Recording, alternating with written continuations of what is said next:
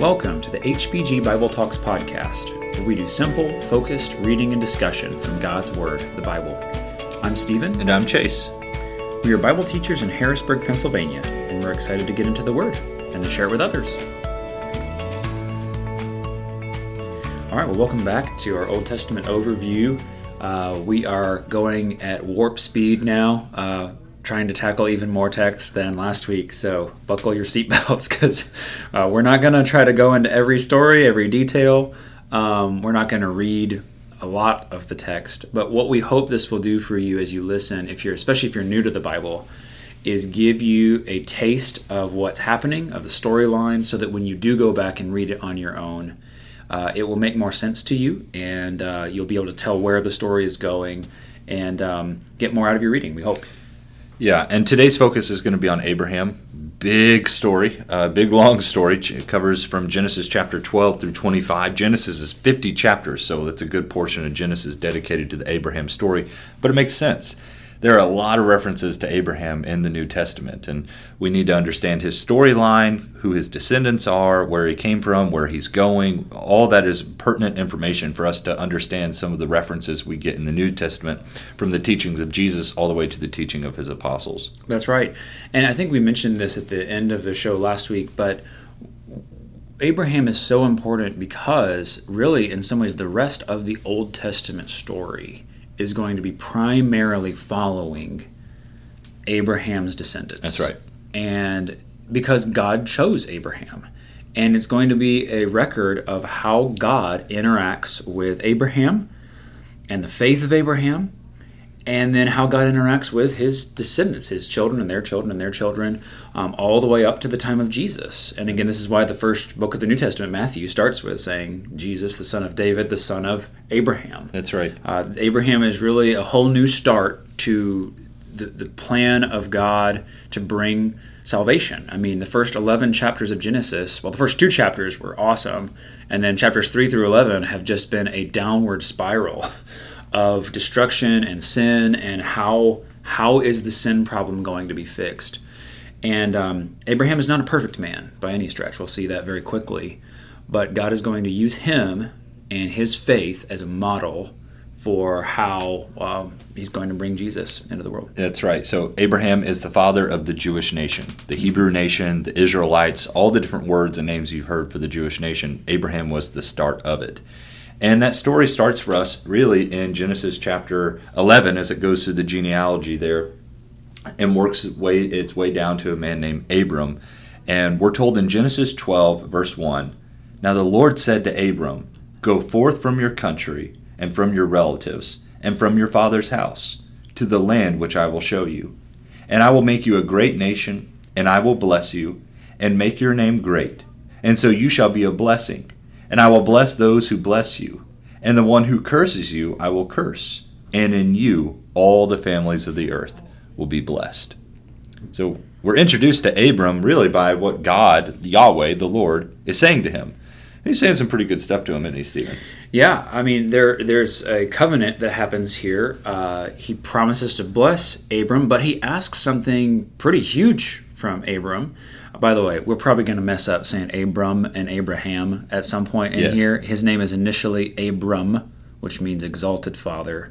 And in chapter 17, we'll get to that today, his name is changed to Abraham, which means father of a multitude. And you will see the same thing with his wife Sarai, and then it'll eventually get changed to Sarah. So just bear with us as we try to work that out. Yes, if we mess that up, we're probably not going to try to fix it every single time. But God calls Abram, and he has a big requirement. He says, "I want you to leave your country, your kindred, and your father's house, and go to a land that I show you." And later on in Hebrews 11, this is reflected on that he went out not knowing where he was going. Yes. I mean, you imagine that conversation, Abram coming home and say, "Hey, Sarai, we're moving." Pack up. "Where are we moving to?" I don't know. Yeah. "Wait, what do you mean you don't know?" "The Lord told me that we need to go to a land that he's going to show me, and he will bless us if we will trust him and step out in faith." And again, I don't know exactly how that conversation went, but you think about the guts and the faith that it took for Abram to leave his family. I mean, that was a big deal. I mean, especially, Yes. all those years ago, that was your security, the people that you had around you, your family, and to go to a place where you're going to be a stranger and a pilgrim and you don't have a house, you don't have a place to be. It was a different world back then, and this was an incredibly big thing that God asked him to do, and yet he does it. Yeah, and where Abram's leaving, Mesopotamia and the areas around it, we know from world history, it was a pretty awesome place to have been living at that day and age. And Abram is called to leave all that behind. And man, I even try to think about in my situation. I grew up in Lexington, Kentucky, and decided to move to Harrisburg, Pennsylvania. But whenever I decided to move, I knew where I was going. Like, I knew people there, and it was still scary for me. Imagine just being told to up and move, and you don't know where you're going. Mm-hmm. You just have to trust the Lord, and that's the situation Abram and Sarai were in. And the text records for us in verse 4 that Abram went forth as Yahweh had spoken to him, and his nephew Lot goes with him as well, which will be kind of the focal point of the story for the next couple of chapters, is the different dealings that Abram and Lot have with one another. Yeah, before we move on, I want to back up and look at these blessings.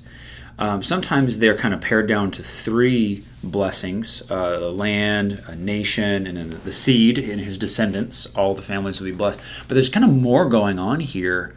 And depending on how you count, there may be 7 blessings that are given in this text. At least in the Bible I'm reading out of, you can kind of use the word "and" to separate some of these. So if you've got the land promise at the end of verse 1, which it'll be more explicitly promised later on in chapter 12, verse 7. But if that's 1, then verse 2, "And I will make of you a great nation." Okay, that's 2. "And I will bless you, and make your name great, so that you will be a blessing." That's 4. "I will bless those who bless you." 5. "And him who dishonors you I will curse." 6. "And in you all the families of the earth shall be blessed." 7. So again, there's different ways to divide that up. But there's more to this promise, and we're also going to see these things being fulfilled. It's kind of interesting that like the one who blesses you I will bless, and different things. We'll see that happen with Melchizedek in a couple of chapters, and just some different things that do play into the life of Abraham. Those who curse him, God curses, and it's just very interesting seeing not just those 3 promises, but the other promises that God makes to him playing out.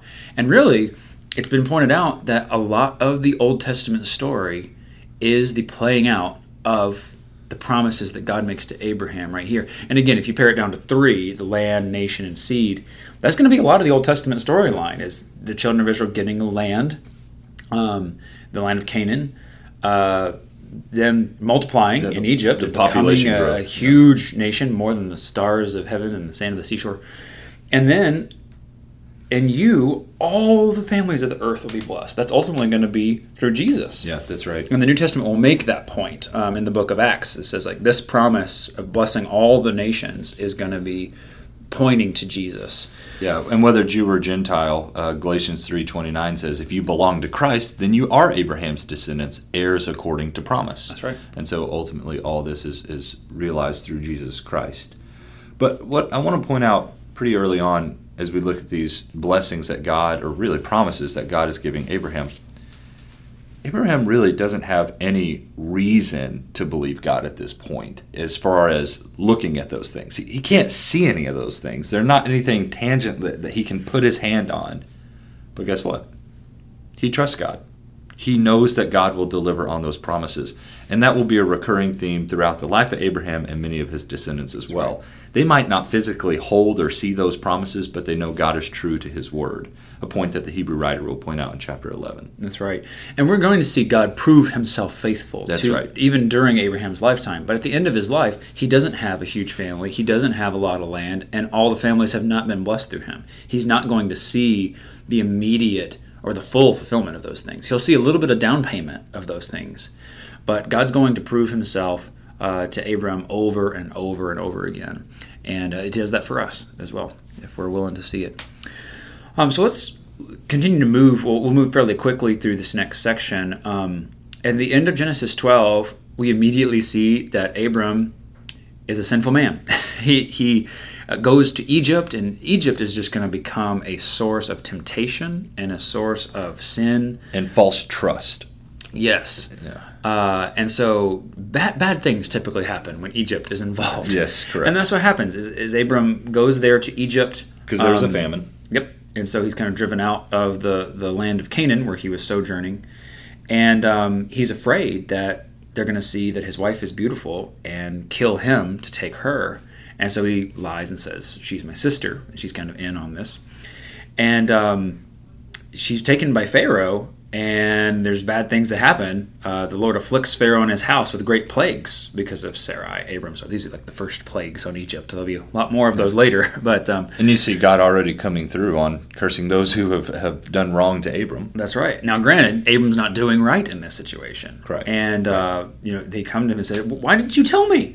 Get out of here, take her, and leave." And so they send him away with everything that he has. So he goes up from Egypt in chapter 13, and there's going to be a little bit of some tension between Abram, and we find out that his nephew Lot came with him, which is kind of interesting, when Abram left his family's household. Yeah. So what ends up happening is Abram and Lot realize that there's not enough land for everybody in chapter 13, and because God's been blessing them. Yeah, they've got lots of flocks. And you see a lot of humility from Abram on his part here. He actually looks to Lot and say, you know what? Let there be no strife between us. Chapter 13, verse 8, between you and me, nor between my herdsmen and your herdsmen, for we are brothers. Is not the whole land before you? Please separate from me. If to the left, then I will go to the right, or to the right, then I will go to the left. And that's exactly what Lot does. He kind of looks up and he sees, it says in verse 11, he chose for himself all the valley of the Jordan, and Lot journeyed eastward. Thus they separated from each other. And Abram settled in the land of Canaan, while Lot settled in the cities of the valley and moved his tents as far as Sodom. Now the men of Sodom were wicked exceedingly and sinners against the Lord. So Lot sees something about this land over here that's almost toward Egypt, and he decides to go over there, and Abraham decides to hang back. That's right. And this will be detrimental for Lot down the road. That's right. And one of the important things to remember here is back in 12:7, it mentions in 12:6, the Canaanites were in the land. And the Lord said to Abram, to your offspring I will give this land. And he builds an altar to God. That Abram is trusting God that even though the land that Lot picks looks better, it looks like Egypt, by the way, in chapter 13, verse 10. And so again, you see this false trust. Like Lot chooses the thing that looks good, and Abram ends up going to the place that might not look as good, but it is the land of promise. It's the land of Canaan. And so from the beginning of this story, we see Abram's faith in God's promises. Even though he does not own any of that land yet, he ends up dwelling toward the land of promise. And Lot, though it looks good, it looks like the land of Egypt, it's not going to be good for him and his family. And that is really just such a powerful lesson about sin. It is enticing. It looks good at the beginning. You think, oh, this is fine. But when you get tangled up in it, Lot's going to have to be rescued twice in all of this from this place. And his family is going to be ultimately destroyed by his foolish decisions to pitch his tent towards Sodom. So chapter 14 kind of brings us to a bit of a dramatic chapter with a lot in it that I wish we could spend time. And man, I'll tell you right now, you do not want to hear me read chapter 14, verses 1 through 11. There are a lot of names in there and a lot of places that I'm afraid I wouldn't be able to pronounce correctly. Kedorlaomer. Yeah, and Siddim and Zeboim, and actually some fun words in there. But there's a bunch of kings that get together that want to fight. And they all get together to fight, and why don't you go ahead and guess who gets caught in the crossfire of all this? The guy who decided to live in Sodom gets caught up with the consequences of living with sinful people. That's right. And so it ends up being Lot and his family, and in fact it looks like they get kind of kidnapped. I don't know what the right word there is, but they get taken. They're plunder of war. And remember, Abram is kind of on his own. He's sojourning at this point, but the Lord's been blessing him. He's got a lot of people, and looks like 318 trained men in his house. He's even got these, like, kind of his own personal army. It's kind of cool to see. This is also important to point out. This is the first time that it calls Abram a Hebrew, which is kind of cool. In chapter 14 and verse 13, then a fugitive came and told Abram the Hebrew. Now he was living by the oaks of Mamre. Tells us where he is. And so Abram puts together his army, and he goes to get his nephew. He goes to rescue Lot. And he's successful and brings back a bunch of goods, and he has all these great things, and he's rescued Lot. And then there's this interesting little story at the end of chapter 14 where we meet what's explicitly pointed out as a priest of God Most High, a guy and king of Salem named Melchizedek. Now, if you want to know more about Melchizedek, read Hebrews. It has a lot of really cool Chapter 7 things. specifically. Yeah. This is one of those little stories that is just kind of interesting and maybe a little confusing when we first read it, because it's like, hey, how is he a priest of God Most High? We haven't even read about priests yet. He's the first priest we read about in the Bible. Exactly. And you're like, how is that? How does that work? We're not given a lot of detail about him. Just that he comes to Abram, he blesses Abram gives him a tithe, which is a tenth of everything. And that's what we know. It's just like this kind of mysterious guy who shows up. We don't have a genealogy from him, know where he's from, and then he just kind of disappears into who knows where. And we don't hear anything more about him until Psalm 110. Right. David writes about being a priest according to the order of Melchizedek. And then a whole chapter of Hebrews is dedicated to the priesthood of Jesus being like the priesthood of Melchizedek. Right, Jesus did not come through the Aaronic priesthood, but he came through this Melchizedek priesthood. And so there's some cool points the Hebrew writer will make about that. Yeah. So if you want to read Aaronic, that. not like ironic, but like the priesthood of Aaron. Yeah, sorry, that would have been a more clear way for me to have said it. But in chapter 15, you kind of see a re-up on the promises. Maybe that's the way to put that. And you'll see that a few times Renewing in the the Genesis vows. narrative. That's right. And God will come to Abram. And I think it would be good for us to read this. Genesis 15:1. After these things, the word of the Lord came to Abram in a vision, saying, "Do not fear, Abram. I am a shield to you. Your reward shall be very great." Abraham said, "O Lord God, what will you give me, since I am childless, and the heir of my house is Eliezer of Damascus?" And Abram said, "Since you have given no offspring to me, one born in my house is my heir." Then behold, the word of the Lord came to him, saying, "This man will not be your heir, but one who will come forth from your own body, he shall be your heir." And he took him outside and said, "Now look toward the heavens and count the stars, if you are able to count them." And he said to him, "So shall your descendants be." Then he believed in the Lord, and he reckoned it to him as righteousness. Really key passage right here as God renews the promises to Abram. And by the way, I think it's helpful to see that Abram has some questions here. Yes. And God is patient with him. You know, we really haven't pointed it out, but Sarai was barren. This was pointed out to us before Genesis 12, actually in chapter 11, that his wife wasn't able to have children. And they're also getting up there in age as well. And so you can imagine what it would have been like for them to get this promise from God, "Hey, I'm going to give you all a bunch of children." And they're sitting there going, "Well, cool. Yeah. And by getting How? by getting up in age in Genesis 12:4, Abraham was 75 when he left. Yeah. And so this is like later than that. And so you have an old man, Yeah. and his wife is about 9 or 10 years younger than him. She's like 65, 66. And God is saying, "All right, I'm going to make a huge family out of you guys." And she's barren. Yeah. Like she wasn't even able to have children in her youth. Yeah. Let alone in her old age. So it's just like, really, this is how we're going to do it. And that's the power of God. And Abram believed that God could keep his promises. Mm-hmm. Even though when he looked at his own body or when he looked at Sarah's body and said, like, this is impossible with man, but not with God. And his faith is going to be praised for this moment several times in the New Testament. And this becomes kind of a pattern for us. I think it's cool to read Romans 4, Galatians 3, James 2. This passage is quoted, and it's not just applied to Abraham, it is applied to us. That's right. That if we will believe God, it will be counted to us as righteousness. That's right. As well. And there are, of course, other things that we need to do to respond to that. It's not merely belief. And, of course, for Abraham, it wasn't merely belief. He's already left his father's household, and there's going to be several other things required of him. But at the heart of it is a trust that Abram has in the words of the Lord. Even though he has not seen it yet, he accepts it because he trusts God and he has faith in him. Yeah. And that's going to be the example of the life of Abraham is his faith in God. And so at the end of this chapter, there is kind of an official ceremony that takes place to symbolize Pretty this covenant. weird ceremony. Yeah, and it includes like cutting an animal in half, walking between it, and there's actually some cool symbolic things with blood and other things that work into that we don't have time to get into. But feel free to kind of look into that and read that on your own time. But remember what Stephen said at the beginning of the podcast.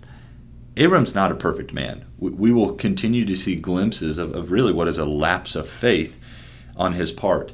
And this next chapter is one of those examples. So Abram and Sarah, remember, they have no children. She's not able to have children. They know that this promise is coming. And so Sarai, Abram's wife, ends up giving her handmaid named Hagar to Abraham so that he may have a child with her. And it seems to be kind of maybe an attempt to, quote-unquote, help God out. And be like, well, if it's my handmaid, well, it's still technically Abram's child, so it fits the bill as far as like it's going to be in his descendants. But they didn't ask God about this, and they just decided, well, maybe this is the way it's going to happen. And so this has kind of become symbolic of our own attempts to fix things, which, as we talked about last week in Genesis 3 through 11, doesn't go so well. Right. When we try to fix things ourselves without relying on the Lord and relying on His Word, what He has revealed to us. And so this whole thing is going to really backfire. It results in a lot of strife in Abram's family, especially between Sarai, whose idea it was, and Hagar, her handmaid, who is an Egyptian, by the way. Again, you see Egypt, the theme of Egypt coming up frequently in here. It's really a sad story because of a lack of trust in the Lord. And so as strong as, and this follows right on the heels of Abraham believed God and it was counted to him as righteousness, it was not a perfect trust in God, but it was a trust that kept trusting and kept repenting and turning back to God. I think that's one of the things that's powerful about Abram's story as we read this, is that it is not a flawless trust that God expects of us, but it is a trust that endures and continues. The other thing we learn from the story of Hagar and Ishmael specifically is that God, even when people don't submit to His will or do something according to His will, God is still able to use that for His purposes, and He takes care of Hagar. At the end of this chapter, Hagar, because of the way Sarai ends up treating her, ends up running away, and God goes to Hagar and tells her she needs to return. And in fact, when she has this son, God tells her what his name is to be, and it's Ishmael, and that means God hears. God heard the cry of Hagar. And then it's really cool to see that Hagar ends up calling God something in this section. In the Hebrew, it's El Roi, which means the God who sees. Mm-hmm. And so it's one of these side stories in Genesis, but you see where God is taking care of His people, even when it really wasn't according to His will or plan. God still is able to take care of these people that are in the life of Abraham as well. That's right. And He makes promises in verse 10 that Ishmael's descendants will be multiplied as well, and they become the Ishmaelites later on, appropriately named. And a bit of an age update, by the way. At the end of chapter 16, Abram is 86 years old when Hagar bore Ishmael to him. Yep. He's an old dude. We're not there yet, though. It's still going to be a few more years. Yeah. That's what's so crazy about this, is Abram's patience with the promises as he continues to trust God. So we get into chapter 17, and we have another renewal of the covenant. God coming to him and saying, I am God Almighty, El Shaddai is the Hebrew, walk before me and be blameless, that I may make my covenant between me and you and may multiply you greatly. And here we have something added to the covenant in chapter 17. First, his name is changed from Abram, exalted father, to Abraham, which means father of a multitude.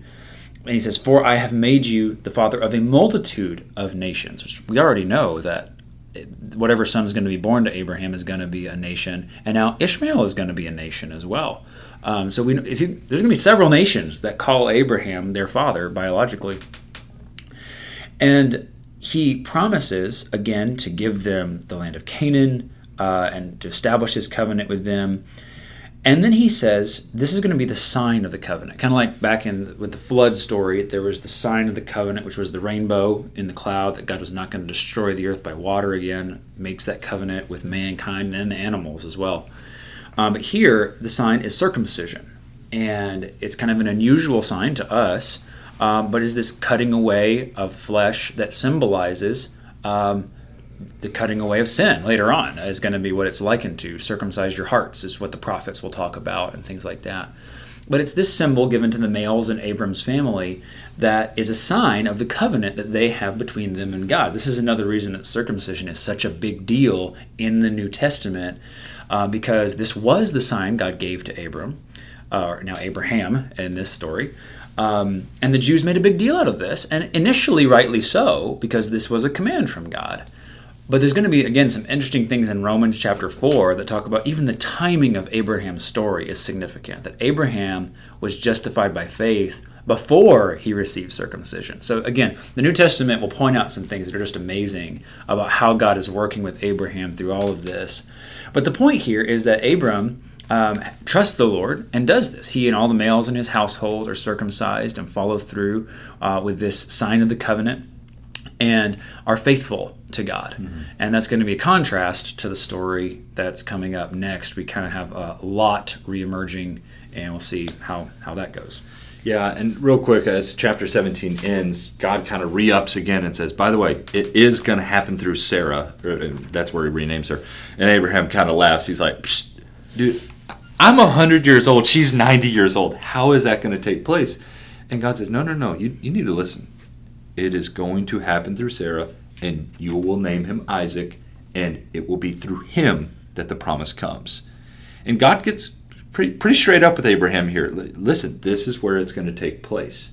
And so anyways, I just wanted to highlight that's kind of where this conversation resurfaces, that it will be Sarah, and it will be through her, and his name will be Isaac. That's right. In chapter 17:21. And Isaac means he laughs. That's right. So it's always a reminder when you hear the name Isaac that Abraham laughed and Sarah laughed when they heard that this is what's going to happen. And yet God fulfills those promises as he always does.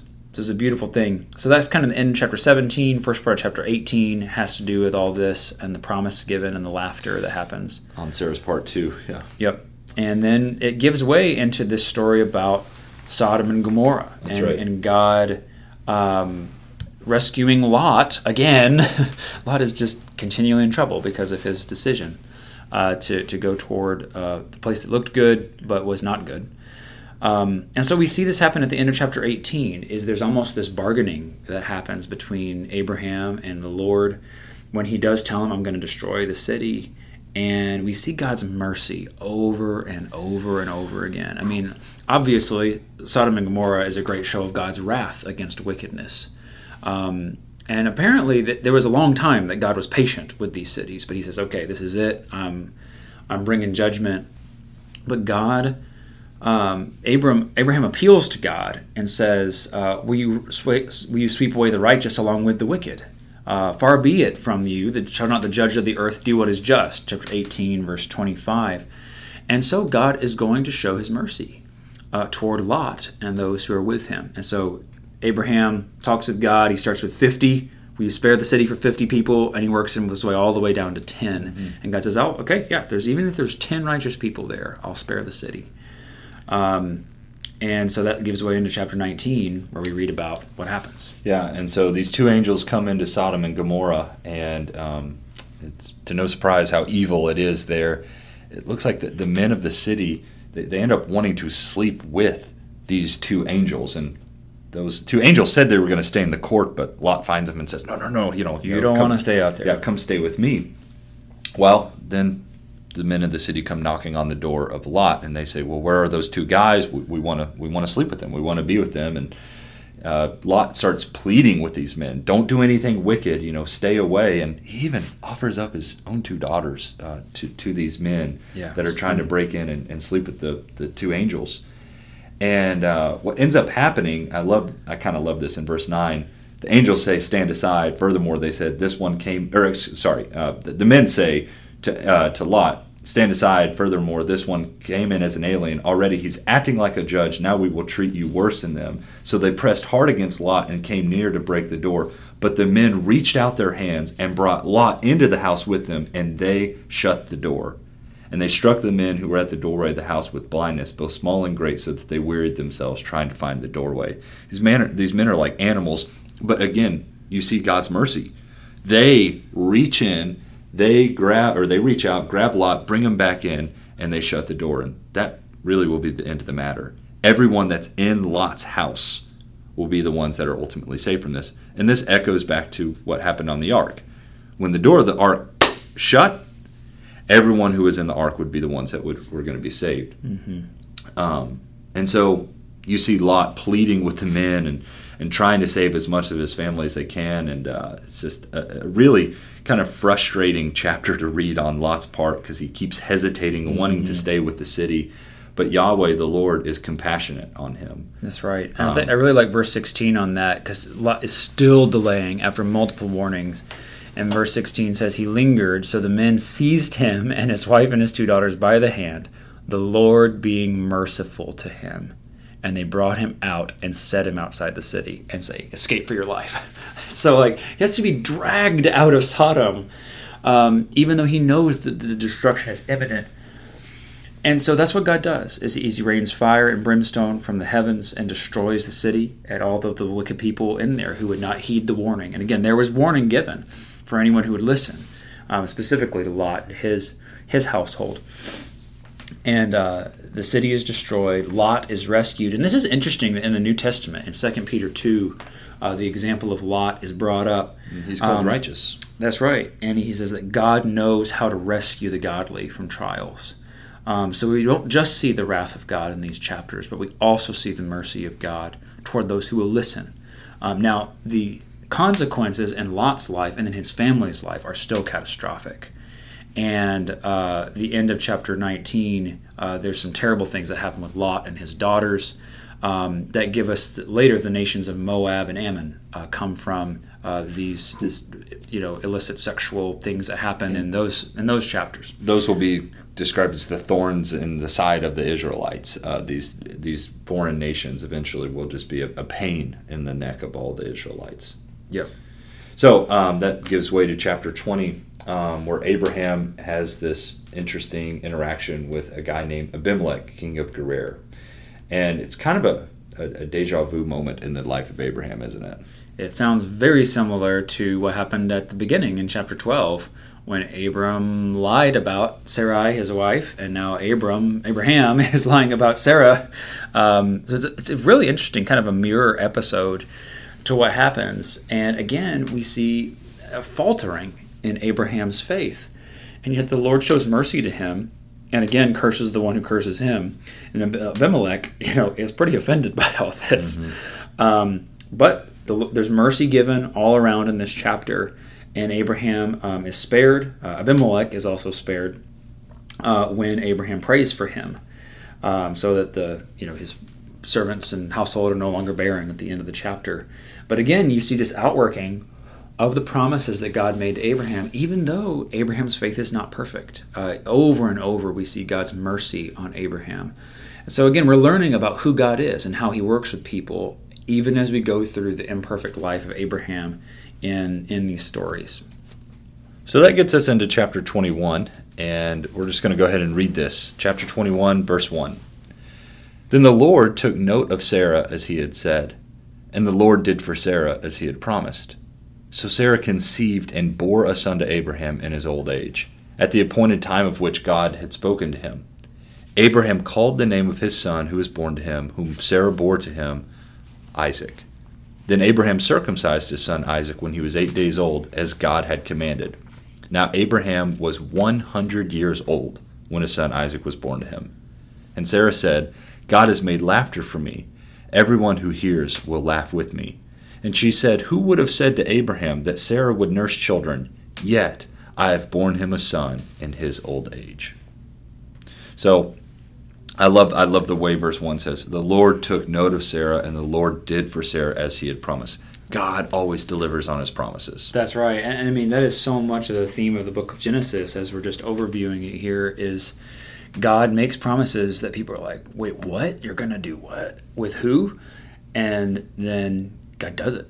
Yeah. And we learn about his faithfulness over and over again in these stories. And again, Sarah had laughed when she first heard and laughed in disbelief. Mm-hmm. But now I like how it says in verse 6, Sarah said, God has made laughter for me. Yes. This is now a joyful laughing because God has proven true. So Isaac's name of laughter reminds them both of their initial reaction and of God's fulfillment of bringing joy and laughter into their home, even in their old age. Yes, and God he is obviously able to, he's established himself as the creator of these people. He's able to open the womb of Sarah. And I also like to point out, verse 2 says, she conceived and bore a son to Abraham in his old age.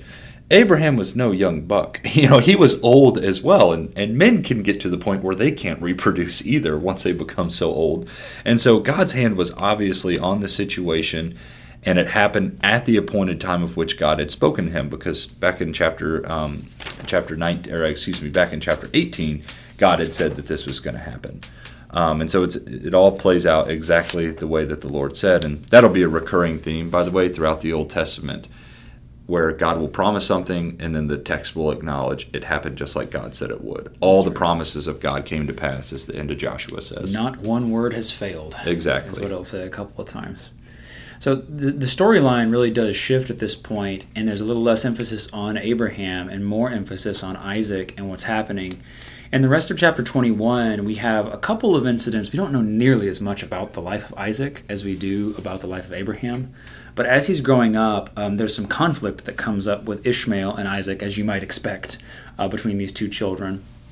And what ends up happening is God tells Abraham to cast them out. This is Sarah who does this. There's more Sarah-Hagar conflict here.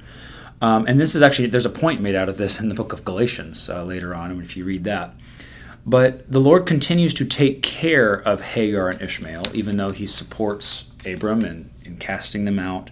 He makes sure that they're going to be taken care of. And again, he hears the cry, just like Ishmael's name means God hears.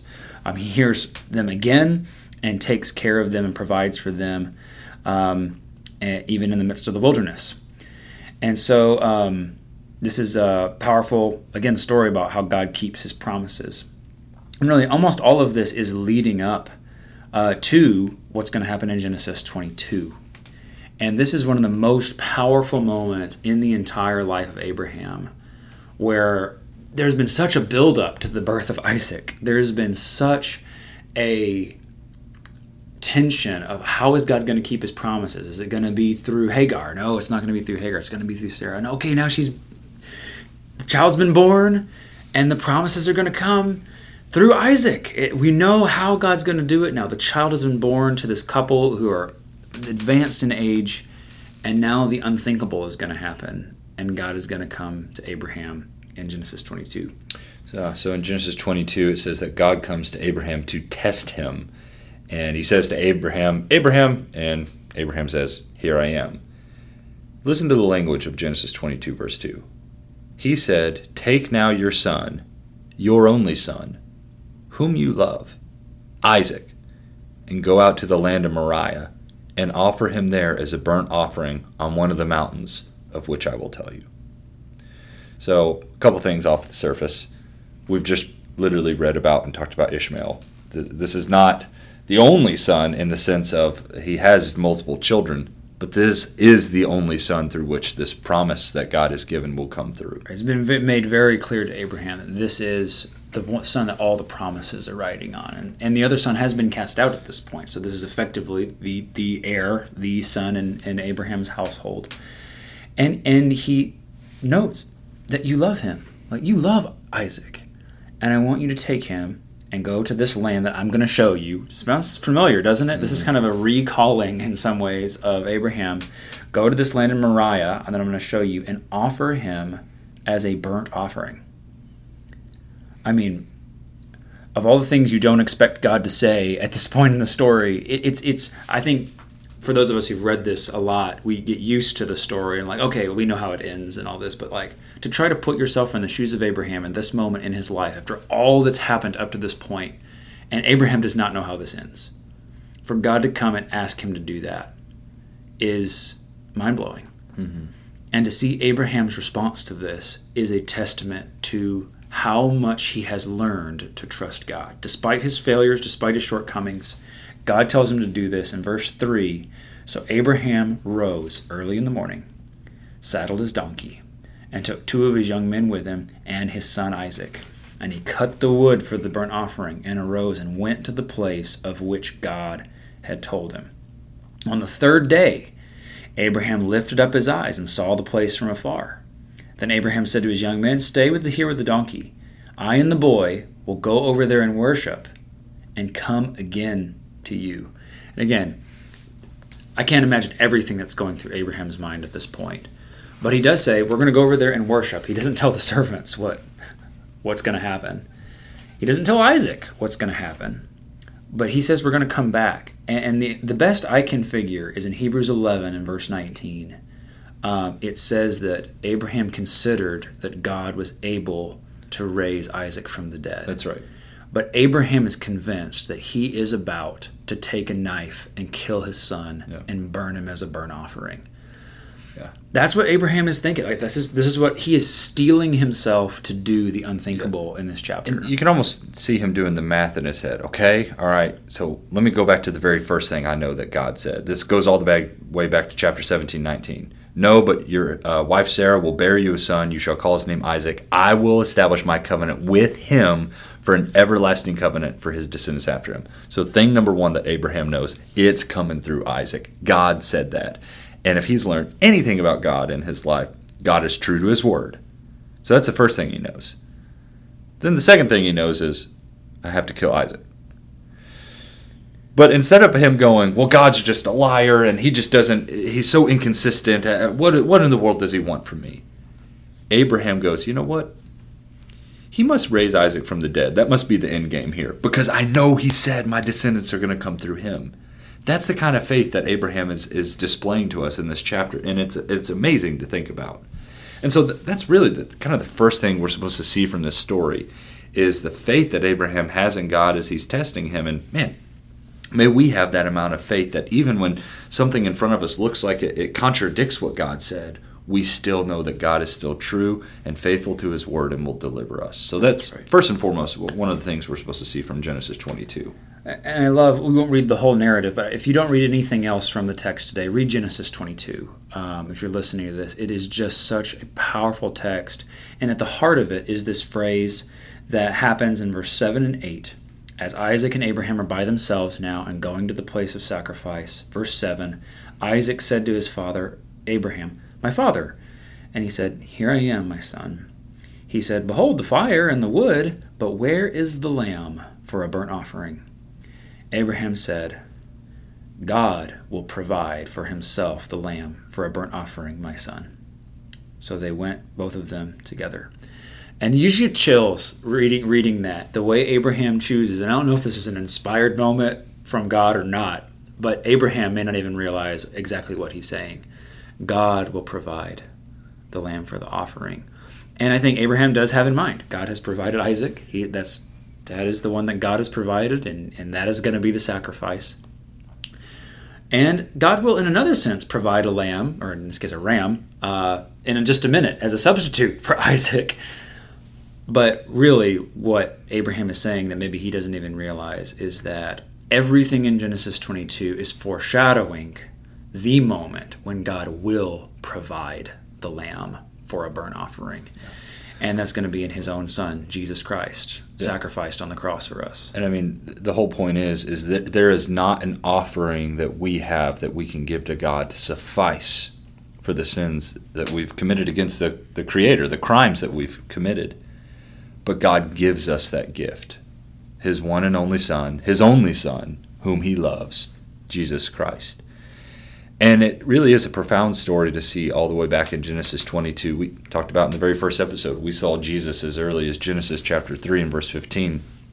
And here it's even more clear to see Jesus as you even consider some of the minor details like Isaac carrying the wood on his way up to the sacrifice or to the It's offering. on the third day that they get there. Right. There's the place that it is, Mount Moriah, which will eventually be Jerusalem, where Jesus is crucified. And 2 Chronicles 3:1 gives us that connection. exactly. So Jesus, he carries his own cross in the same way Isaac was carrying the wood. And just over and over again, you see the story of God and Jesus. And as impressed as we are with Abraham and his faith to follow through and be willing to follow through with this, yes, be impressed with that. But more so, be impressed that we have a God that actually did have to go through with it. That's what we're more so impressed with, is the amount of love that God had for us and being willing to give his only son so that we might be forgiven for That's whoever right. believes in him. And if you haven't read the story, the spoiler alert here, Abraham does not actually go through with the sacrifice. He's ready to, but God spares him at the last minute and stops him from doing that and says, "Don't lay your hand on the boy. I know that you fear God, seeing that you have not withheld your son, your only son, from me." And then he sees that there's a ram caught by its horns in the bush, and he offers that instead of his son.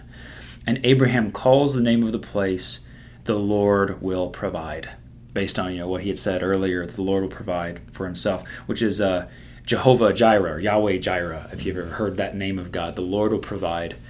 And that's just a beautiful picture of the life of Abraham. I mean, this is really the climax of the life of Abraham right here. He stumbled and fallen in different ways up to this point, but this is the greatest test that God gives him. And Abraham passes this test of faith by trusting in God and obediently doing what God wanted him to do, even though he didn't know how it ended.